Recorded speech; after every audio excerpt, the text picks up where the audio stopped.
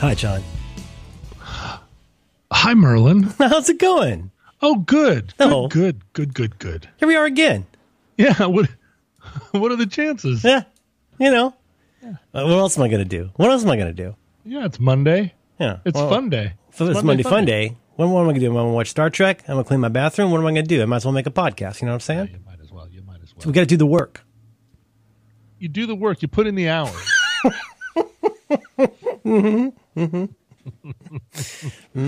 I just turned my levels down. I noticed I was peaking a little bit. My little machine here lets me know when I'm peaking, and it told me I was peaking. So Told you you were peaking. You don't want to peak too early. No, that's right. I'm only 51. I don't want to peak too early. Oh God, really? You need to really, really stretch out the energies. Pacing it out. Pacing it is so important. You need to drink water. No. There's a long way to go before we sleep. You know what I mean? If I'm lucky, am I right? In this economy? I wrote down topics, but I'll talk about whatever you want. Oh, you wrote down topics. I love it when we start a show and you wrote down topics. I'm going to tell you something. I'm going to tell you a secret. You don't need to know this. This all happens well below your pay grade. But okay. I try to always have something in my pocket. Yeah. In case we have nothing to talk about or our clinical depression makes it difficult to go on. Has this happened very many times? No. Have you employed in the, what does it seem like, a dozen years we've been doing the show? Do you resort to that list very often? So many times. Well, what's the deal with religion? Hey, sure. Pavement sure is good. I have a whole bunch of these that'll just be really good conversation starters. What's the deal with religion? Hitler had some good ideas. Well, so what notes have you got? I'm curious about this because, I come in as a complete tabula rasa every time. Do you? That's so nice of you. A man of your age? Brain completely blank. You just wipe that tablet clean every time, huh? Synapses barely firing. I've been up. I set my alarm. It's 11:15 now. Mm-hmm. I set my alarm this morning for 10:55. And that 5 minutes was enough time to pour a cup of coffee and come sit down. And then then I sat here waiting for you to call. Yes. I was like, he's texting me. Why isn't he calling me? And finally you were like, so are we going to do this? And I was like, I was sitting here. We can take people inside, a little bit of behind the scenes is when John's ready. Yeah. You send me a text or a Skype message and you say the word beep or sometimes bep. I say beep or bep or bloop or boop or bloop. Yeah. And that means it's go time. It's go time, but I didn't do it this morning because at the time I'd only been awake 5 minutes. Now I've been awake 20 minutes. Are you feeling more awake now than I was 10 minutes ago? Yeah. Good. Yeah. Good. It's a like I've said before, if we did this show at 4:00 in the afternoon, or if we did this show at 11 o'clock at night, what a different show it would be. I suppose. I worry. Yeah. I mean, I don't want to. I'm saying this is the show. I don't want to do anything. No, increasingly, I just more and more just literally don't want to do. I would prefer not to do anything. Have you noticed this? Remember back when the quarantine first started? Oh yeah, I do. And it was fun. All about wash your hands. It was nice, right? And it was back when all of the things that I didn't want to do, I didn't have to do anymore. Yeah. And it felt so good. And now I'm noticing that all the things I don't want to do, someone's come up with a way to do it on Zoom. And also the things that I didn't want to do that I used to get paid to do and still didn't want to do. Now people want me to do it on Zoom and not pay me at all. It's been really Zoom is very good exposure. It's good exposure, but it's also, it's time to give back. That's what people are saying. It's time to give back. And when people tell you it's time to give back, they usually are the next thing they're going to say is, we want you to do this thing for free. I'm getting paid, they say, because I'm organizing it. And that's hard work. Organization is work. Yeah, that's a job. Anyway, so now I'm finding that I have to say no to people again. The original like quarantine meant that you didn't have to say no. You just had to say, oh. You know what? I mean, we certainly have talked about this a lot, and I'm glad we talked about it a lot because I think we're contributing to the discourse in a useful way, I hope, amongst our 75 listeners. I hope so too. But I would say And I want to talk about how we're basically going to live through March again. But when this all really kicked off, and I'm going to say early March, when we suddenly went from 0 to something, I don't want to sound mawkish, but it almost felt like, if you knew that somebody had just had a death in the family, and you knew that to a certainty, you might reach out to them to say, hey, no reply necessary, but I'm so sorry for what you're going through. I'm so sorry for your loss. This must be a terrible time. Let me know if I can do anything, right? The last thing you would do is say, can you go do this benefit for Paul Allen's, rock and roll collection or whatever. And I get paid as the organizer of Paul Allen, but you, of course, will just be honored to get to talk about the presidents of the USA's coffee can or whatever. Right. It would be, you know what I mean? It would be so gross to say, and that's all notional, but it would be so gross at that time to go like, well, and we talked about this. We talked about how there was very much a feeling of, well, we're all in it together and we can do this, and et cetera, et cetera. Yes. I'm not going to shit on the cat here. I don't need to give you all these topics unless would you like to hear the topics? And then can we talk about my topic if we're going to talk? I'm very curious about the turn of phrase "shit on the cat." I just literally made that up. This is what the ample time that I have doing my not work. I have plenty of time to think of colorful new things. Yeah, I don't want to shit on the cat either. But I really don't want to shit on the cat. The prospect of anyone wanting to shit on the cat, you know what that is, Merlin? What? You've just coined a thing. You've coined a description of how I feel about other people's projects. It feels so often like the person is suggesting to me that I shit on a cat. And I'm like, why this whole plan? Why would you want that? Why would you want that? Yeah. Your whole idea about like coming back from the quarantine, your new plan, the new thing that's getting built, the way that you're talking to people, the way that people are talking to one another, it all feels like shitting on the cat. And it's what you've done is you've coined exactly, you have described my confusion. I'll tell you what, thank you very much. They don't think they're shitting on the cat. They don't think that. They think that I don't know what they think they're doing. They think that's part of their job description is causing people to shit on cats, maybe. Yeah, and I'm just like, why? That's not a thing that we need. I love yours. What I intend with mine, here's what I'm going to say. I'm going to put this out there. I don't need to make a nickel off of this. Oh, sure. Consider this something that I am committing to the public domain. All great shows. Yeah, absolutely. I mean, there's no getting that back in the barn. Woo! But when I think of shitting on the cat, one thing I think of is for sure, like, gosh, why would you want that? But like, also, like, if I shat on my cat, now I got two problems. Because I got this fucking monstrosity of a cat that she's so repulsive right now. We're doing everything we can to deal with it. She's hating it. We're hating it. This is a bad time to own a Persian. She was always a bad creature. From the first time you sent me a photograph, I said, that's not a creature that creature. Let it die. Just let it die.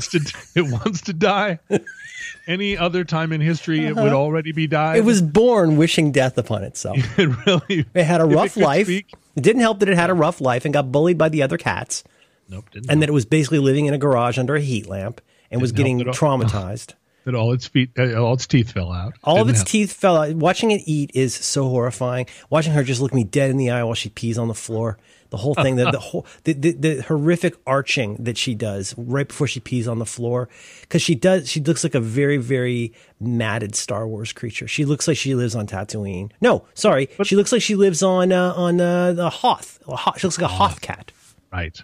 But also, it's a Persian, so it shouldn't have ever grown that way in the first place. No. It's little smashy face. A horrible genetic experiment gone awry. Anyway, so you're talking about not shitting on her. But if you had shat on her. If I shat on my cat, I shat on my cat. Now I got two problems, which is I still have this horrible cat, but also now I have to clean my own shit off of it. Right. What you don't have, though, is you don't need to take a shit anymore. So you did solve that problem. For a while. And you didn't have to think about where. You were like, I got to take shit. And it also, if the cat's in motion, the cat has so much PTSD that if you just walk into a room with the cat, and the cat is so fucking stupid. I spend all of my time trying not to step on the cat, but the cat is so antsy and her impulses are so poor that she tends to step exactly where I'm about to try and get out of the way. And when I have less control over my gait at that point. When the house is quiet, do you ever hear her just saying, kill me? She meows 13 times in a row all night long. I'll give you one quick demo. So this is about, let's just cut to say 4:25 this morning. Mm-hmm. So you can tell it starts with a very soft one because she's just kind of clearing her throat. She goes, so the first one is usually, and then you hear, and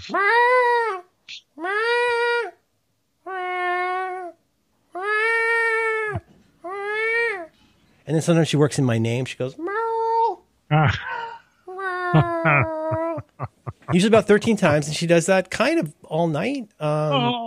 She's such an angel. I love her so much. I know. I think we know what this topic should be, but I don't want to shit on the cat. I have social distancing at the bar. Okay, social distancing at the bar. Yeah. Let's see. Ways to channel energy. Right. The topic of knives. Oh. And Nora Ephron's famous quote. You should take notes because everything is copy. Oh, everything is copy. I was thinking about that this morning. I think about it a lot. There was some, I had a thought a couple of days ago and I was like, oh, I can't forget that thought. That's one of those thoughts that I'll never forget. Right. And I feel like, well, actually I'm screwing up my own list here because now I got knives between channeling energy and copy. Channeling energy and everything is copy are related. That's a little bit of a heady, brainy topic. Could we talk about the new March? Well, let me just describe to you my current situation. Oh, please do. This is all, again, these are all serving suggestions. None of this is included with the macaroni and cheese. You got to get your own plate, your own fucking chives. The plate, whatever you put it on, it's your show. No, I 100% normally am not aware that you come in with any preloaded cards. Although don't need them. I know you, and so I know that you do. But I also pretend that I don't know, or I'm not pretend. I forget every day that you are Merlin Man. I forget that there are 3x5 cards. You should never notice. You should see the puppet, not the strings. Okay. That's exactly and here's another thing. This is what General Eisenhower said. He said something along the lines of, "This has been a very important thought technology in my life, John," which is that planning is everything and the plan is nothing. Isn't that good? If you a lot of people are going to hear that and go, huh, that's cool. I should get that on a pillow, like Live, Laugh, Love. But the truth is, if you really think about it, it's true. If you plan well enough, you get to a plan, you're always in a position to throw out the plan because of planning. Nothing. I was watching a movie last night with David Niven and Roger Moore. And at one point, there's a bunch of British guys sitting in a bar in Calcutta in 1943 or something, and someone mentions your shit, John. Someone mentions General Eisenhower, and everybody. It's just a half a second in the film, just one beat.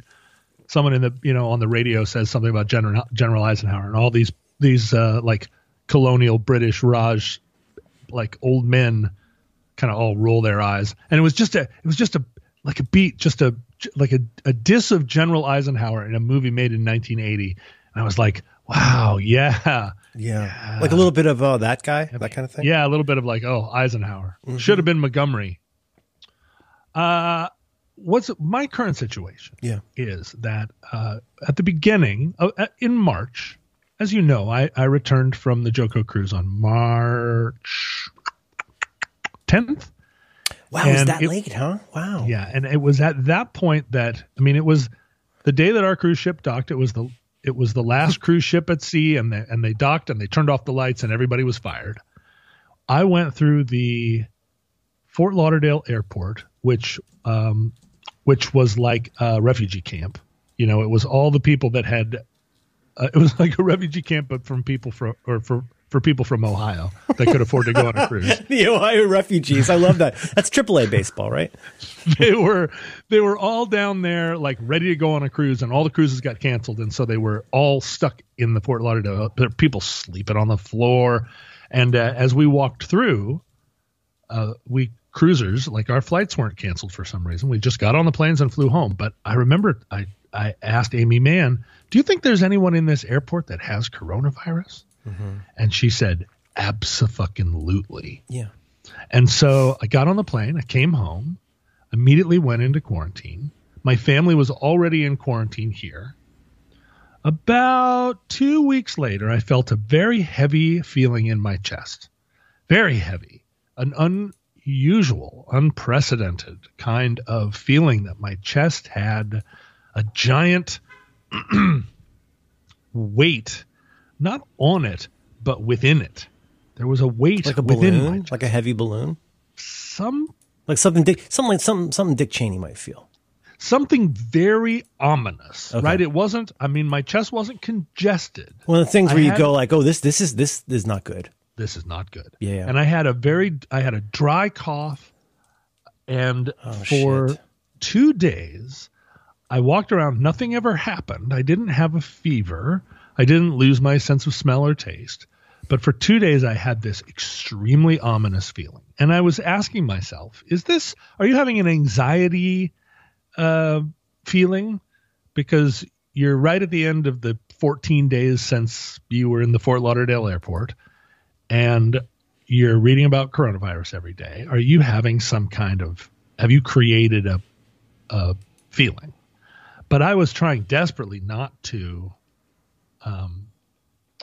read anything into it. I was really just monitoring what was happening to me. Cough, cough, cough. And a dry cough, but like big cough, but it wasn't The kind of cough, like it's like sort of like, when you realize that you're going to vomit and you start to vomit, and then you're like, well, I better just go all the way fucking in on this and make it clear. I need to be done with this. That kind of cough where you're like, okay, I need to get this out. Oh, that's serious, John. That's a big cough. but not wet. No. Well, the dry is what we're looking for. Not looking for. We don't want dry. That's I bad. don't want dry. Not productive, as they say. Normally, my coughs are productive because, as you can tell, I'm phlegmatic, right? You don't listen to the hear it in program, but we feature your cough in every episode of the show. It's got to be. It's so distinctive, it might as well get a service mark. But I'm just made out of. I'm constructed out of wet parts. I'm not one of these people that's made out of dry parts. I'm not some Ichabod Crane. Okay. I'm like made out of. I've got all the. You have like a sort of, as George Harrison would say, an inner moisture. Yeah, well, sure, right. I mean, it's nice actually. And Yes. I'm just if you went to Farrell's and you got the pig's trough and you had every scoop of ice cream. I made a pig of piled it myself up. at Farrell's. That's what the ribbon on my toy box said. That's right. That's exactly right. If you made a man out of scoops of different kinds of ice cream, that's Ice cream, me. man. Stop me when I'm passing by. This episode of Roderick on the Line is brought to you by ExpressVPN. You can learn more about ExpressVPN right now by visiting expressvpn.com/supertrain. Now, listen, we all know that a VPN protects your privacy and your security online, right? You know this, yeah. But did you know that you can take your TV watching to the next level? You can use a VPN to unlock movies and shows that are only available in other countries. Now that so many of us are stuck at home, it's only a matter of time until you run out of stuff to watch on Netflix. I did that. I've watched everything on Netflix. Some of it was good, but I wish there was more. But listen, are you a fan of, let's say, maybe a certain Two-Hearted Time Lord? Well, try using ExpressVPN to binge Doctor Who on UK Netflix. Were you aware that this is something you can do? It's simple to do. You just fire up the ExpressVPN app, you change your location to the UK, refresh Netflix, and Bob's your uncle. Well, we didn't license that, so I shouldn't say that. You see, what happens is ExpressVPN hides your IP address and lets you control where you want sites to think you're located. Pretty sneaky, sis. You can choose from almost 100 different countries. So just think about all the Netflix libraries you can go through. Do you love anime? Sure you do. You're on the internet. Well, you can use ExpressVPN to access Japanese Netflix and be, as they say, spirited away. Did you see what I did there? It's not just Netflix. ExpressVPN works with any streaming service. Hulu, BBC iPlayer, YouTube, you name it. There are hundreds of VPNs out there, but the reason people use ExpressVPN to watch shows is it is ridiculously fast. There's never any buffering or lag, and you can stream in HD, no problem. This is very cool. ExpressVPN is also compatible with all of your devices, your phones, media consoles, smart TVs, and more, so you can watch what you want on the go or on the big screen, wherever you happen to be. So please go right now, visit this special link. You go to expressvpn.com/supertrain, and you can get an extra 3 months of ExpressVPN for free. You can support our show, you can watch what you want, and you can protect yourself by going to expressvpn.com/supertrain.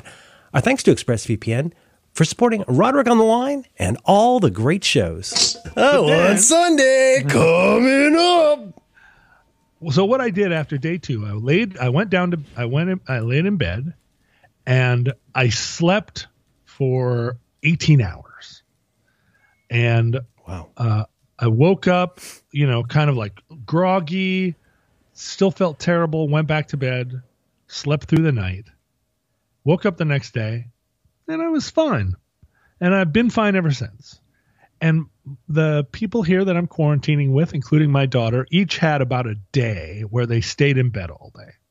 Oh, and it interesting. felt like a day that you're in the middle of quarantine's boring, everybody, but it was like there was a day where each one of them kind of just like took a bye day. Well, ever since then, we've wondered. Now, was that a thing? Is that one of those? That John, I had a cough thing in February, and it was so bad. We opened an episode. Sometimes on Back to Work, we'll do a cold open of like some dumb thing I said or something. And there's one where I do this horrible cough, and it wasn't until a few weeks later that I basically said to the internet, "Hey, people diagnose me. Is there a chance that or it might have been January. Is there a chance I had the thing?" Which at the time sounded crazy because supposedly nothing happened until February. Turns out it was around longer than we thought. I had the same thought. I have wondered, did I have it and just not know it? Well, and San Francisco was an early hotbed, it turns out. Yes, correct. Like yours, where you live. Yeah. Yeah, except like ours made it into the newspaper, but San Francisco had early outbreak even harder, but it didn't turn into one of these like the Seattle virus or whatever it was. It has so many names. Many are calling it the Seattle flu. What does the 19 even mean? But since the time I got back, we went straight up 3 months without interacting with anybody. Yeah. Stayed home. But the one problem, the weak link in our chainmail, the one piece of our chainmail that wasn't mithril, that was just made out of regular, I don't know what, silver aluminide, was the little girl across the street. We've talked about this. Yeah. Little girl across the street. And she has been a lifesaver because she and my little girl are besties. And when it seems like the steam has built up so much, one of them or the other will go out into the street and they'll ride bikes and they'll be little girls and they have one another and they can roam and play. And I don't 100% trust the family across the street. This is also the kid that sets off your devices? I mean, that sets family? Off the devices. That's the family. And also the older daughter is a furry. That's right. Okay. Can you give them a redacted fictional name, this family, just for my own purposes? Let's call them the furries? The Moors. The Moors. Oh, like the Spanish people. Yeah. Oh, no, you mean Moors as in Moore. Right. Okay. All right. Okay. That's nothing like their real name. So stay on the street, stay out of the Moors. Okay, got it. And tomorrow when you mention it, I will forget that I said it. But we'll workshop it. Yeah. And then the little kids up the street who are like 4 years old started to come out and play, and they would make like a little gang of kids, like you dream about having in a neighborhood. And I talked to the parents up there quite a bit. He's an Alaska Airlines pilot. At first, I found him a little off-putting, but then as time went on, I grew to really like him. He's a nice guy, and he would do the thing where he would bring a plastic chair out to the street. He would sit the chair down, and he would sit there all day watching the kids play, making sure that he's one of these guys that every time a car comes, he's like, that car's going too fast. They need to slow down. And then he eyeballs them. And then he put out a sign that was like slow. And then he's just like, he's really, really monitoring the speed of the cars that are driving through this. Like a one man next door. Yeah. And the cars are all going between 15 and 20 miles an hour. But he's like really, really serious about it. But he's out there all day. So he became kind of the neighborhood babysitter. He's like, I'm out here watching my kids. So he's got eyes on everybody. Yeah, not formally, but he's going to notice if there's some serious dangerous shenanigans going on. That's right. And he's an airline pilot, so he had to pass some tests. So we had a little period, a few months, where it was like, okay, I'm not meeting anybody. Nobody I know is meeting anybody. We're staying away from my mom, and the little kids are playing, and the environment feels small and all connected, and it's safe. Well, when the quote unquote return to normal began, we here in the house agreed, and within the Roderick larger enterprise, agreed with one another that there was no end. We were not lifting any kind of quarantine on ourselves. We weren't going to go to restaurants or movies. We had no at all faith in the story that things were getting better, or all you had to do was read the newspaper. Things aren't getting better. There's no return to anything. It's just waiting for you. It's just waiting in the bushes. It put on a funny hat, crouched down in the bushes. That's not when you go out in your underwear to get the newspaper. No. So we were like, good, we're fine. We're just staying where we are. This is fine. It's hard. It's not hard. It sucks, but it's the only thing to do. No fucking way are we going to do any of that shit. Just because there's two different narratives about reality right now should not buoy people to believe. I'll wait for my turn, but like it does drive me crazy that the facts and evidence are so horrible and unrelenting, even as we see so many instances of people saying, well, I don't know, in for a penny, in for a death cult. I guess we all just need to fucking die, Well, and the thing is, like, there are two different realities in the world today, and I live firmly in one of them. I do not believe that there was a basement to that pizza tempting. parlor. It's the other reality is it's tempting nominally in the sense of like, sure, I wish my kid could go to school, but no fucking way am I tempted to that reality. No way. No. Well, and the thing is, I don't believe that 9/11 was an inside job either. I don't believe that chemtrails are. I don't really, like the other reality is very identifiably bonkers at every level. And just because there's two of them does not mean it comprises a debatable topic. That's exactly right.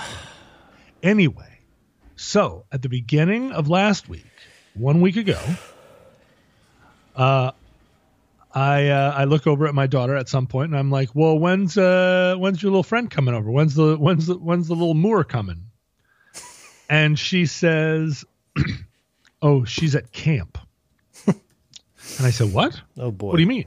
And she said, oh, she's going to YMCA camp now. This summer. And I'm like, YMCA camp? That's open? And she was like, yeah, they opened YMCA camp and that's where they are, both kids. Jesus Christ. And so I texted the dad, Mr. Moore, and I was I was like, YMCA camp?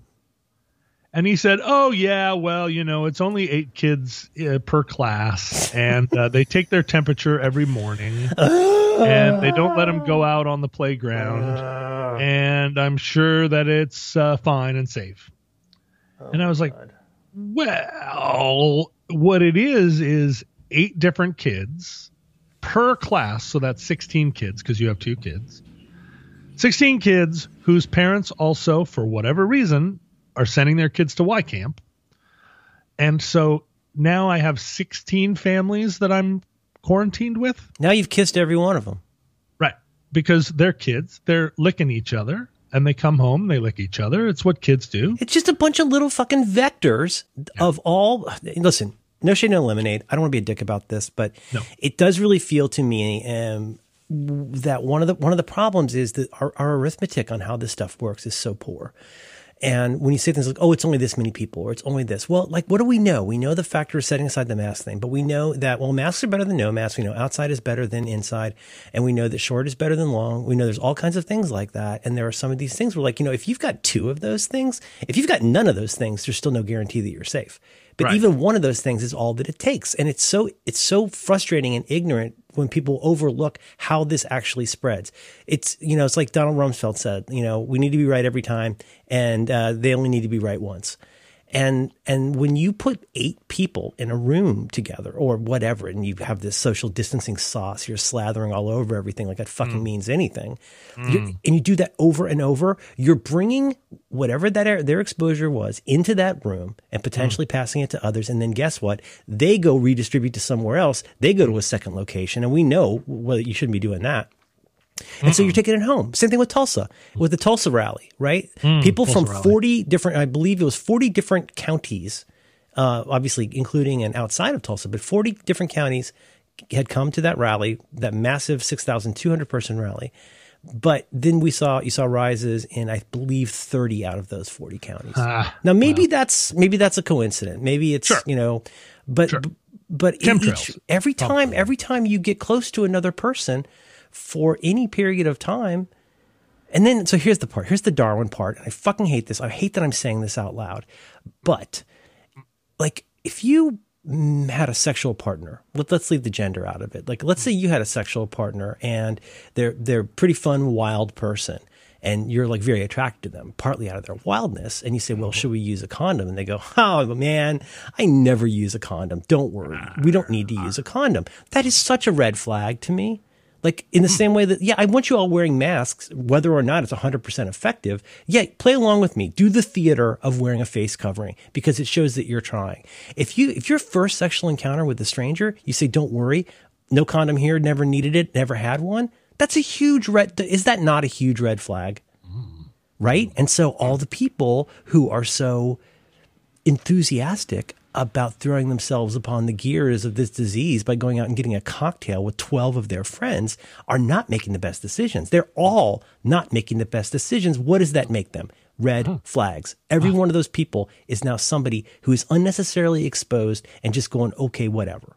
Right. Do you know what I mean? That sounds so mean to say, and I hope that's not horribly classist or something, because I know different people need to do different things, but the people making the poorest decisions are the people who are now most likely to give it to other people who are making poor decisions. And guess what? What do we know about them? They make poor decisions. So now they're going to go out and do likewise. It's the arithmetic is so simple. And yet we keep looking at it as if we don't want to do this, cafeteria Catholicism about what we're going to do to break this thing. And it's we have all these asterisks and ifs, ands, or buts, and it's fucking mental. So the Moors. Well, so did you put the kibosh? You put the kibosh on the Moors? Well, so I had to say, you guys can't play together because I don't want to get coronavirus, and I don't want it in our house, and I don't anymore feel that I have any ability. I don't even want to worry that I'm going to get coronavirus because they're not following the protocol. Well, and we're in quarantine. And so we're either in it or we're not. We're not half in it. And if you guys are playing together, we're not in it. And I didn't decide that. And so I don't want that decision made by old Mr. Moore across the street on our behalf because he thinks that it's fine. And so now we had to introduce this situation where the one thing that was making quarantine tolerable for anybody, which was that these little girls could go ride their bikes, is now off the table. No, they're both denied that now. And they're both absolutely like ruined by it. The little girl across the street, little Moore girl, says, I don't even want to go to camp. But that's not, at some point I said to him, like there's got to be another way. And he was like, well, they can come over to your house all day.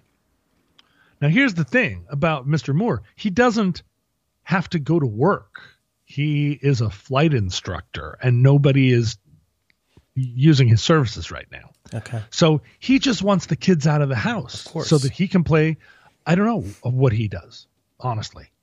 It'd be funny if it turned out he's just really good at Microsoft Flight Simulator. I think he probably is because he's a gamer. He plays games. Okay. Yeah. But I said to him at one point, and then he said, well, I'll pay you the $120 a week or whatever I'm paying the Y. And I'm like, are you kidding me? Your solution to this is that your daughter comes in and lives at my house all week? Your judgment is seeming worse and worse with every turn. So think it through. So now the kids are because what happens is the little girl comes home from camp, gets on her bike, and rides back and forth in front of our house looking at the front door. And we can see her from inside. She rides up the street and looks at our house. She turns around somewhere. She rides back and looks at our house because her friend is inside. Her friend, my little daughter, who also is in the house looking out the window wanting to play with her. But additionally, now the little girl, little Moore girl, rides up to the end of the street where the other little kids are playing, and Dad up there, who sits in the plastic chair, is selling his house, and he's lost his eye is off the ball. So he's not sitting in the plastic chair anymore. Now the little girl's mom is out there. She doesn't bring the chair. She just kind of comes and paces around. But the mom is not holding she's not holding the Moores accountable. So all the kids are playing together except my daughter. So all of a sudden, now it's you're a the bad punishment. guy. I'm the bad guy. It's a punishment on my kid. Yeah. So I look at this situation and I start talking to the adults in my family, and I go, I don't want to get coronavirus. But what that means is that I have to keep my daughter inside for the whole summer. Yeah. And they have started, the other adults have started to say things like, well, oh, no. That's just not doable. Oh, God. And I'm like, well, I know it's not doable, but at every stage of this, you have to come back to, you're either in quarantine or you're not. You can't be half in quarantine. And if you're out of it a little, you're out of it. And all of your mask You start wearing, over. You start over. You But all of lose the, all your accumulated game points. There are no saves in this particular game. You have to go, like I say, it's chutes and ladders. You got to go all the way back to the fucking beginning and start over. But so all the ladies in my family, they're super good when they go out. They have their masks on. They do their social distancing. They are extremely careful. My mom hasn't been into a store in 4 months now. But all of it is meaningless because our daughter goes out down to the end of the block. Those kids all sneeze on each other, and then she comes home and jumps on my lap and goes, "Let me show you what I learned today." Achoo. Mm-hmm. So, and it's not even in a chew. It's not even in a chew kind of cold. It doesn't need that. So that's where I'm at, Merlin. I'm sitting here. That's where you are now. I'm testifying to you on this day in June, 2020, that, and the thing is, you and I at the middle age that we are, assuming a person lives to be 110. I'm definitely you and not. I. I'm definitely older than middle age. There's no way I'm going to live that long, but I'll take it. Thank you. You and I are right in the middle. I'm looking forward to my early death. Of a 110-year lifespan. And we're what I like to think of as cusp people. Because we're cuspers. The virus affects old people more than young people. And in terms of like the lethality. The lethality of it, right? A lot of the people that die are still over 65. But we're on the cusp, you and I. I could get the disease. I could have had it back in March, and it was a 2-day thing, and I slept for 18 hours and I was over it. Or I could get it and spend 3 weeks in ICU and die. Mm-hmm. And because there's no testing in this country, without getting like a concealed carry permit, I don't have the ability to just run down and figure out whether I had it or not. And even if I knew that I did have it, it wouldn't be a guarantee that I couldn't get it again. I don't know. I know. None of us know. So here I am. So here you are. Here I am. I don't know what to do. I don't know what to do right now. I don't know what to go up and tell my daughter right now. I know. Well, so play? to this point, okay. So I wasn't. This is a new idea, but something I was talking to Dan about is how partly because I'm a cusper and an old man, I have really come to believe this is unrelated but related. I've really come to believe in setting timers, and given that we have any number of devices where I can set a timer with my voice. I've often said, hey, you young people, God love you, start getting in the habit of writing things down, of setting timers, of doing these things, because even if you think you're good at it now, you're going to get less good at it over time. And I don't mean to be shaking my finger or waving my fist at a cloud, but it's just a way to say that, like, once you realize how easy it is, for example, to set a timer, there's no need to ever forget and overcook the pasta again. There is literally no excuse. All you have to do is say, hey, Dongus, set an 8-minute pasta timer or whatever, and it'll remind you. And I get kind of fired up about this because people are always like, I don't need any help with my life. And so the challenge that I pose to our listeners, and I don't think anybody did this, but I would challenge any of our listeners to try this for fun. Here's the game. The game is this. It's called the 8-minute game. And what's going to happen is that you're so good at remembering how long 8 minutes is. What I would like you to do right now is set a timer that you can't see, and you're not allowed to look at a clock. And you have to go do what you would normally do for exactly 8 minutes, right? Mm-hmm. And if you look at the timer or a clock before 8 minutes has passed, you have to start over. Make sense so far? Mm-hmm, mm-hmm. And I want you to do this and see how close you get without cheating to knowing exactly how long 8 minutes is. Understanding that each time you get it wrong, it has to start over until you get it. Let's even say within 10 seconds. What is 8 minutes? Because here's what's going to happen. First of all, you're going to be wrong, but maybe more importantly, you're going to forget that you were ever tracking 8 minutes. And you just keep starting this over until your life is basically gone. So that's kind of how I feel with quarantine, which is not done until it is really, really done. If you just peek out a little bit, you start over. That's how this works. The same way that I think you should have to wear a T-shirt with your tattoo idea on it for 1 solid year before you're allowed to get it. If you like it that much, why not wear a shirt for a year? Well, in this case, start over. So that's been my thought on this, is that like they used to say in the Say No to Drugs days, not even once. Like, if you've got to do stuff that gives you some exposure, you got to do what you got to do, whether it's for your job or for your shopping for groceries or whatever it is. Like, that's fine. But like, you need a practically wartime comportment or approach that you're going to say, like, this is all I'm going to be taken care of until it's done for everybody. And we're such a big country, and we have such, sort of tribal ideas about our groups and our communities. And if it's nice and sunny outside, it must be okay to go outside. No, this thing travels. Just because it's not in where you are right this second doesn't mean you can let up. You could be saving one person's life. Even just, what if you may not even know how many people's lives you've saved just because of what you and your family are doing. It's so important to do that. Mm-hmm. That's the preamble. The reason I say this feels like the new March, I can speak a little bit more openly about this. I don't like to talk about my plans, but no.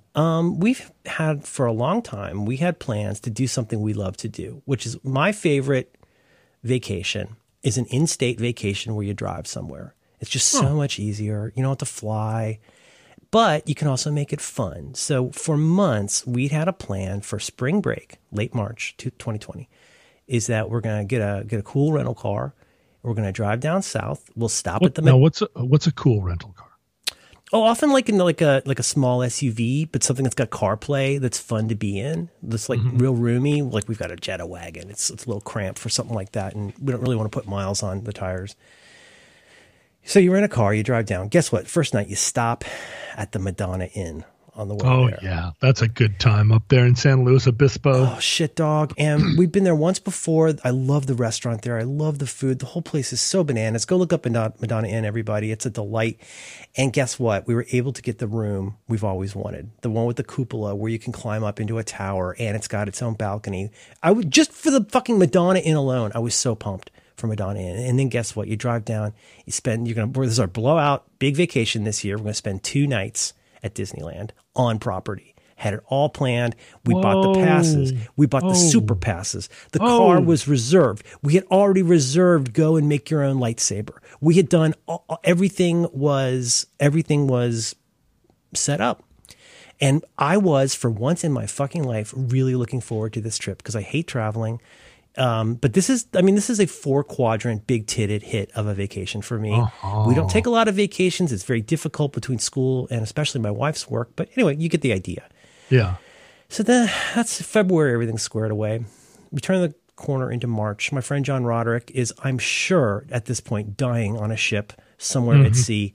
Mm-hmm. But there was that few days where we went from everything will probably be fine to, like, I want to say within a week, it went to holy shit. Some of us are realizing we need to take this very seriously. So why is it like early March? Because I actually had this grave conversation with my wife where I was like, on the one hand, I think we need to start thinking about whether this can happen as a trip. Mm-hmm. And really, we need to start thinking about whether it should happen as a trip. But it was early enough that I also could footnote that with, wouldn't it be funny if we did go and like there was nobody there and we had the whole park to ourselves? And oh my God, if we were like the only people in Disneyland, how great would that be? And I mean, that was our early March conversation. As late as early March, we were like, maybe we will still go to Disneyland. Wow. Okay, so then what happened? Another week or two passes by, and at this point we are well and truly into the school is closed. My wife is working from home. Everything is locked down. It's when we finally, thank God, our governor and our mayor were ahead of this, and it helped a lot in places where it could be helped. But then it was not a question. And of course, a lot of the policies at that time, companies were cool enough to say, like, hey, look, no harm, no foul. You can cancel or delay in most cases. You can reschedule, et cetera. And so we did that, and we stayed really locked down. That was 3 months ago. Huh. So then, in our area, things have been looking up. And, it's almost like the thing you said, I can't believe I haven't gotten sick in so long, and then you get sick the next day. You jinx yourself. Yeah. So there's a place near our home and my office that is a bar that's been open for a little while, but not too long before the lockdown, not more than 6 months. And like everybody else, they got closed down. So what happened then was what had happened was in the last couple weeks, more places have been opening. Obviously, for a while now, we've had things where you can like go pick something up at a counter and things like that. We've had that, but you're like hopeful that these places can stay alive. And that place did pick up a cocktail or pick up a meal. They had like bar food and stuff like that. But right in the last 2 weeks, like a lot of places in San Francisco, they were getting ready to reopen. And this place, very near our house, you've been past it many times. They put out some tables and they put out some heating lamps and they put out a whole bunch of stuff and basically colonized the sidewalk. I guess that's legal now. And because usually in San Francisco, if you want to take a shit, you need a permit. But but this is a thing. It's a thing of trying to. Yeah, we're going to rapidly reopen. We're going to relax, relax the rules, as you'll see in a second, as you saw. And so basically, they said, "Hey, cool, everybody, come out. It's going to be very safe and socially distanced, and like it's all outside." They also made like this little. I don't know if you have these there, where like you can make like a park sort of in part of the street. Oh yeah, a parklet. Yeah, right. And so this all happened very quickly. On the one hand, I was like, wow, that's cool. Good for them. I hope they can stay alive. So why does it feel like early March? Because Wednesday, Thursday, Friday, someday last week, there was a day last week, and this is something my household watches so closely. It's when shit really blew up, especially with Arizona and Florida, and things were really going up. And now even in California, Riverside, Los Angeles, even Contra Costa, Sacramento, you're seeing more and more of this growth. Yeah, what's going on with that? I thought that the governor was good there and that you guys shut it all down. Where's that growth coming from? I need to track this down, but it's my understanding that two of the biggest spikes, well, there's a ton of spikes still in the LA, general Southern California area. I don't know exactly why that happened. It has been explained to me that there were huge outbreaks at some prisons and some meatpacking places, and that contributed a lot to that number. San Francisco is like, knock on everything pretty good, not least because we've got the finances. Like we've got most people in San Francisco have a job that they can do from home. Yeah. You know what I mean? It's like, it's total privilege that we're able to do that. But anyhow, so what happened? I said, hey, check it out, that place. When we're feeling ready for it, like, wouldn't it be kind of fun to go there early, like maybe even in the early afternoon, and like go sit outside in the sun before it gets super cold here in the summertime? Wouldn't it be nice to just go nachos. They have pretty good like chicken wings and stuff, and we could also go and get an old fashioned, and it'd be fun. We'd be outside and it would be safe. And I had put it on the calendar that we're gonna have early dinner at that place this past Friday night, and then those numbers went way up, and it was March all over again. Because I said to Madeline, it all happened in the space of like 15 minutes on this morning, I think Thursday morning, where I was like, I don't know about going there for dinner. I also should mention that we have reserved a small RV to take a trip to, it doesn't matter where, somewhere close. but we would be getting in a little RV and basically going somewhere. And we thought, okay, one night we'll sleep in the crappy RV. One night we'll stay in a hotel or a cabin, etc. That's been our first thing we do leaving the house. We go somewhere safe.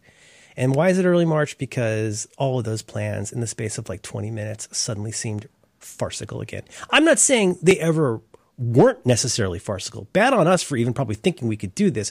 But I was like, no, portcullis is coming way the fuck down. We're going all the way back in. Shame on me for thinking we're even anywhere near done with this. What the fuck was I thinking? So that was last week. I was at the, it doesn't matter, but let's just say I noticed that that particular restaurant and bar was generating quite a lot of noise. There's a lot of people there and kind of yelling and screaming. And I did a thing. Oh, yeah, no. And so I would like you in a moment to describe what I sent you. So I did that thing. I'm not going to post this publicly, and don't be creepy. But I did take a photo, and I sent it to a couple people, including you. So can you describe Sunday afternoon at that place in the photo I sent you? What we see here, I'm seeing... it's outside. It's outside. 1, 2, 3, 4, 5, 6, 7, 8, 9 people, 7 men and 2 women, as far as I can tell. They are all sitting around beer barrels that have been turned into tables. There are 2 of those those outdoor heat, like heater mushrooms. Are they 6 feet apart and wearing masks, John? They are all wearing black. Interestingly. Most like of them in black jeans, black shirts. They are all just, the great thing about it is that a handful of them are wearing masks on their body. They all have the masks. They're hooked to their ears and they're all pulled down under their chins. So they're all. How close are they, John? There's like 5 of them wearing masks and they're just right on top of each other. They're sitting, so on top of each other. Yeah, they're just sitting with each other like it would be like they were just having a party or they just got off work having some drinks. Yeah, and then what do we know? What did I hear for an hour? Like you get sick from the singing in the choir, the yelling. You're basically potentially spitting virus into the air for multiple people. They're all around this tiny fucking table, and I thought to myself, I've never felt stupider that I thought this was a thing that I wanted to do as of last week. Well, and I love that they're wearing masks. But they're wearing masks on their body, but not on their face. Under their chins. I mean, that's not very comfortable. It's like taping a vitamin to your head. Yeah, that's really not the pathway. Now, I've been thinking about, because, I like a road trip. And so I've been asking a lot of people that question that I guess I always ask people, which is like, how many states have you been to? Like, have you ever driven across the United States? I've been everywhere, man. Yeah, what's your favorite place? You been to Alabama, Tuscaloosa? Oklahoma City looks mighty pretty. And Amarillo, Gallup, New Mexico, Flagstaff, Arizona. Don't forget. You get kind of surprising answers from people because sometimes you think of people that are pretty well traveled, and it turns out that they've only been to a handful of states on the coasts, right? Yeah. They've never been to the. Never seen like the world's largest ball of string or something. Never seen any of that, but also never been to Minnesota, like big states that have shit going on, right? Minneapolis, St. Paul can be very, very lovely. It's a nice place. Yeah. It's very Seattle-like. Who do I know lives there? I want to say Kevin Murphy. Kevin Murphy and Bill Corbett both live there. Oh, yeah, right. Yeah. It's some of the just beautiful. Yeah, but also, I'm not going to pick a favorite. They're both beautiful cities. Oh, between Minneapolis and St. Paul. Well, you don't want to get involved in that. Woof. My cousin Paige lives in St. Paul. Everybody says that's the better one. That's you can't. It's hard to. It's not. Nice neighborhoods. Yes, St. Paul has nice neighborhoods. Good little hotel. That's where public radio comes from. Yes, that is where public radio comes from. Anyway, so I asked my sister, she's been everywhere, man, but she's only been to like 29 states. And she's been to a lot of countries, different countries though, right? A lot of countries, but also she's driven from Colorado to Alaska and back probably 30 times. A thing that, that still boggles me. She's been up and down through Canada, like so much that she knows, from gas station to gas station, the next gas station is only 40 minutes from here type of thing. Wow. In a place that, where you can look to the horizon in every direction. But she's only been to, less than 30 states. And so I've been thinking, Well, this is a great opportunity to do a road trip where the point is the road trip, not that you're going anyplace. The trip, not the destination. The journey. We're all going to get in the family truckster. We're going to drive. We're going to drive out to Wally World, but the park's closed. Sorry, the folks. moose out front should have folks. told you, right? And I love him so much. And then he rides the roller coaster with him. You turn around and you go back, or you go back by a different route. Yeah. And you do all those wonderful American truckster things. Like you look out the window at things. You're like, oh, look at that. Yeah. Look at that, kids. You almost have sex with Christy Brinkley? Well, it depends. You know, is she going to she's living in an uptown world? Pass me in a Ferrari 308 or whatever that is? And so I've been thinking. Audrey, can I help you with that, please? I've been thinking about this. Like, is this a doable thing? Can I do a thing where the goal, because there's a goal, and the goal is to get more states for my sister and for my daughter's mother to rack up states. Because listen, I don't count if you land in Atlanta airport and take a tram to the other gate. That does not count. That does not. It doesn't count, right? No. You can't say you've been to Georgia. So get in those states, and there's no better way to get a state than to drive into it, drive across it, and drive out of it, and spend the night in a hotel. And let's be clear here. around. You are by and large in your own little bubble. In your bubble. You can pay for gas, like right at the thing. You keep washing your hands, deodorizing, all of the deodorizing.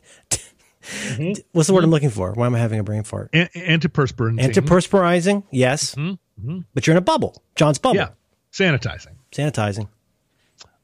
And, you get your hotels in advance via some sort of online platform. I'm sure you arrive, you put on a mask, you walk in, you're like, I got a room. You stand 10 feet from the desk. They give it to you. You go upstairs. If you're Merlin or Dan, you immediately put the remote control in a plastic bag. Yeah. If you're me, you throw the weird hairy accent pillow on the John, far corner. Get that pillow off of there. Do you know how many people have come in that coffee maker? I don't want to. So many Germans have finished in your beverage maker. No, thank you. Ach du Lieber. It all gets unplugged and put in the corner. Also, then immediately I call down to the front desk and say, I forgot to ask that all the bedding be defeathered. Yeah. And so I always forget to do this. And now I hope you have foam pillows. But again, like we're learning, I mean, like, it's fun, but like we're learning also that, there is a risk it's the being inside, I believe, that's the bigger risk than the surface stuff. Well, that's but the you problem should not be touching too. those surfaces with what? With sex? It's the problem with sex. Being inside is a lot more dangerous than being inside is more dangerous. But you should still wear a mask. Well, it depends. I mean, if they're into it. Are you a furry? Well, it depends. But like, it depends. Maybe you're the COVID bottom, and you like want them to use the hole in the sheet. I think if you're having sex with somebody and you're both wearing masks, it's still not enough. Your noses are too close together. It's not anonymous, but it's less anonymous. Yeah. Okay, so the idea is you're going state to state, station to station. I think you could. I think you could do it. I think you could too. I think it's doable, and you might not die. If you pull into the parking lot at the Mount Rushmore and you look around, there are too many people walking around. You can say, "Well, everybody, we can't get out because of all these people walking around." But there it is, and then my daughter's going to say, "That's Mount Rushmore. Where's Martin Luther King?" And I'm going to say, "Well, that's on the other Mount Rushmore." And she's going to go, all right. And she'll accept that. A segregated Mount Rushmore. That's the other Mount Rushmore. That's down. That's going to be down by the Sitting Bull statue when they get that thing done in 2,500. What's the really big one? Crazy Horse? Is it Crazy Horse? It's Crazy Horse. That's what I meant. It's not. But that's a really big one, right? It's so big. I've been to it a couple of times. Did they ever finish it? No, it's so far from being finished. We had a Polish American friend of my grandparents who was very proud of the fact that guy was a Polish man that made that. Yeah. Well, and he worked on it. It's one of these like crazy things, kind of like Mount Rushmore. He worked on it until he died, and then a consortium of other weirdos took over. I was there a couple of times when they were. Well, I've been there twice and 2 times. So I guess both times I've been there, they were blasting, and you can sit down in the visitor center, and they sound a siren, and everybody goes over to the window and looks up, and then. And they blow a big bunch of rocks in the air, and you're Holy like, crap. exciting. But it's far away from where you are. So It's like, well, there it is. It's going to be something when it's done. As described, John, this sounds doable. It does.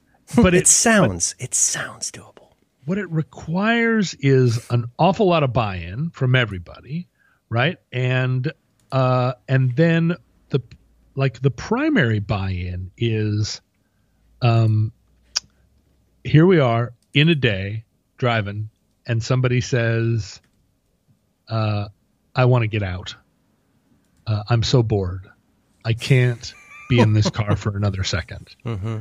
And I go, well, let's turn on the radio. Let's play a game. Like, look over there. Do you see that? That's the world's ballast. That's the world's ballast yarn of rope. And they go, can we go look at it? And I'm like, nope, can't look at it. Too many people in the parking lot. There it is. Having another neurological event. There it is. Oh, look, it's the. I probably shouldn't drive. It's the Fetrapide Porist. Oh, and people are like, can I get out? And it's like, the most Cracker Barrel Bob Evans that ever did shopping mall. And for me, as somebody who has routinely driven 10 hours a day, staring out the window with one hand on the wheel and one hand on my imagination tiller. Oh, that's so nice. Just yes. Like just floating through the stars. Till it. One hand on the tiller. Yeah.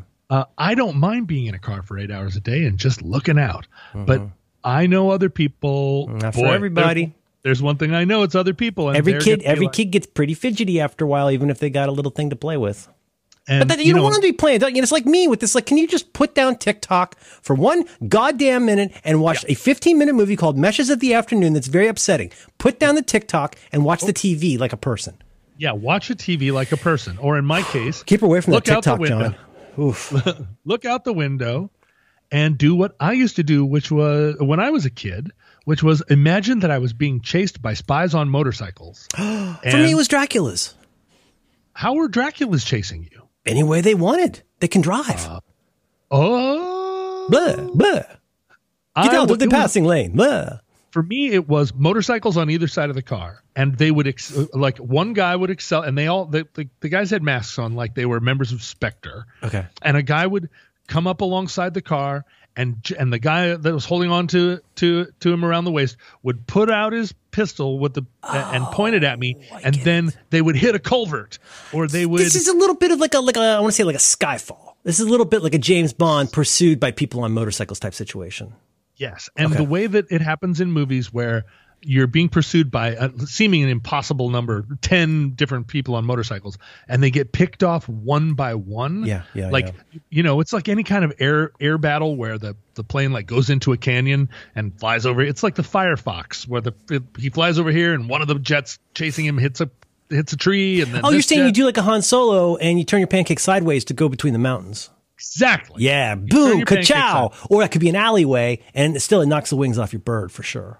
And when you're driving fast, even if you're on flat ground and on either side, it's just like plenty of room for a motorcycle assassin to get up next to you. Yeah. There's always going to be something, a street sign, like an access road. You could use it to your advantage. Well, a lot of times the motorcycles would use those culverts or whatever to jump and get big air, and I would be imagining them in the air, like getting big air. You do have to prepare for that. Mm-hmm. But then they have to land, and that a lot of times the guy on the back will get bounced off. I would sit and imagine this motorcycle chase, and for I don't know hours, just staring out the window, motorcycles on both sides. And I'm in the back, and I'm not shooting at them because but you're ready. You're ready. I'm ready, and I do have. They're counting on you not being ready. They're counting on you not having gone through this scenario in your head for years, thousands of times.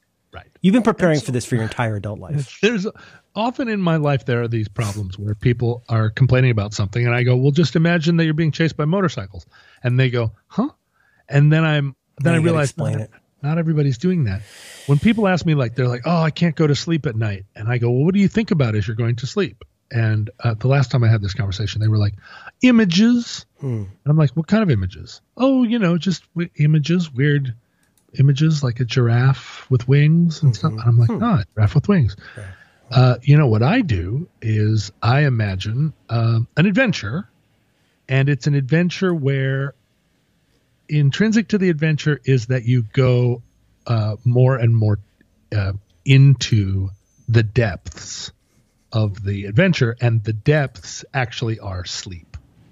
I mean, you're like you're putting Dick Cheney in a shipping container, and it involves a certain amount of like you got to work out the details. This is a common tenet in self-hypnosis and sleep, trying to work on your sleep, which is it involves levels. Like if you're doing self-hypnosis, you say like whatever works for you that's not scary for you. But it could be something like imagine yourself slowly walking down more and more flights of steps. And every step that you take is getting you deeper, that kind of thing. So in this case, though, it's adventures all the way down for you. Well, and that's where the whole Dick Cheney and shipping container came from. Really? Which was like, I've got all this Dick Cheney stuff in my head all the time. What I need to do is take it underground into a labyrinth that I've created out of shipping containers where all of these people are going to be in. Just to be clear, if it's my understanding, he's just the marquee character that folks might know. He is by no means going to be alone, except in as much as he will be very alone. But he won't know how close he is to so many other war criminals, like you get a Kissinger, for example. Lawrence Eagleburger is in the shipping container right next to him, but they can't know. There's dirt in between them, so when they're pounding on the walls, going "Let me out of here," the other guy can't even hear. He doesn't even know he's there. As the television just shows a constantly repeating but slightly edited version of all of his speeches back to him for hours at a time. Anyway, he sounds like Jerry Lewis. All of those things, all of those images, all were a product of me trying to work out a maze that I would go down into, and I had lots of little things I had to take care of, like how was I going to make this bed slightly trapezoidal? It's one of those things where you really do want to plan ahead, because the more options that you have for, let's be honest, like systematic years-long gaslighting, your planning of that is going to be so critical. How will the food be delivered? How will it be slightly poisoned with LSD? How will the walls move? If these walls move, is that going to move Kissinger's wall? These are all things you need to think through, right? And the thing is, the bed has to be designed to change shape. But not in a way that's obvious. Not in a way that's obvious. And that means all of the sheets and bedding also has to be cut slightly. I'm talking about just like micrometers off of square, so that it's square relative to the bed. And by the time I'm thinking about all this stuff and I've got all these checklists, I'm asleep already. Oh, see, that's good. Basically, you just bore yourself to sleep, but also bore yourself with a super exciting project. Okay. And I explained this to my daughter, and she's like, "What are you talking about?" And I'm like, "Don't count sheep. Count all the sheep that are going to be necessary to torture Dick Cheney into insanity." Yeah. And she's like, "That's not how my brain works." And I'm like, "Look, if you're being chased by motorcycles, so obvious she has not even tried it. She's not even trying. She's tried it. But if you're being chased by motorcycles, you can drive for 8 hours and you don't even notice the passage of time, except when you come back to consciousness briefly in order to see the world's ball large of twine." Yeah. Or the only Stuckies that has another Stuckies inside of it. It's the truck stop. It's the truck stop where you can get a satin jacket and CBD oil made with a picture of your truck on the back. On site. While you wait, you go and get yourself a porterhouse while they make you a satin jacket with you and your truck on it. Like a state fair embroidery machine in a truck stop in Indiana somewhere. Whoa! I've seen it. Put that on the list. Put that on the list, John. The next to the Twinest string of ball, you should definitely go to that. I was like, it was 3:00 in the morning, and I said to the man, "Are you trying to tempt me?" Because I come from the land of plenty, and he was like, "Oh, yeah. Right. And I said, "This giant embroidery machine over here with these satin jackets, like in silver and green and gold. I could finally get that. I could get that jacket that Ryan, what's his name, has in Drive with the cool scorpion on it. That's it. Oh, and shit, dog. And I said to the man, "When does this open?" And he's like, "Doesn't open until 8 a.m. And it's a huge station. It took up a giant like space. One of those the truck stops that's got showers and stuff like that, probably. Right? Yeah. It's that exactly. Like the whole suite, the facility. You can sleep here, you can eat here, you can get a handy here, and you can get a scorpion jacket with your truck on it. There's that thing where there's a sign that says truckers only past this point, and you look up the hall and you're like, what's going on in there? And all the trucks have stickers that say no lot lizards, and so then this embroidery no machine. lot lizards. They have example jackets hanging all around it. God. And you can go in with a picture of your truck or your Camaro or your daughter's face, and they will embroider it while you wait on the back of a satin jacket. Could you get your old lady on there? You could get your old lady. You could get your dead younger brother with the like. Could you get the jacket in memorial of your brother? You absolutely could. Oh, shit. But they also, most of the ones that I saw had a tractor trailer that was like, this is my Peterbilt, and this is how it's customized. There are many like it, but this one is mine. That's right. It's the Peterbilt Creed. And so after, and I planted a flag in my head. I planted a flag in the mental Google Maps right here at this place in Indiana. Of course. It's like everything is content or everything is copy. Yeah. I said to myself, I don't need to write down these coordinates because I will be back here and I will know when I am within 100 miles of this place. I'll know. And I didn't. Oh, that's your 8-minute test. It'll speak to you like a passport. That's right. But it's never happened. In all the years since then, in 20 years of searching for this embroidery machine in this one truck stop in Indiana, I never saw it again. It's time. Well, this is it, maybe? You're saying get chased by motorcycles all the way across the country until I get to Indiana? It's not my circus, not my motorcycles. But it sounds like what you were moving toward here is to say it's still not time yet for the trip. Right? What's your feeling like given our previous last minute or rather hour and 8 minutes of talking about these precautions?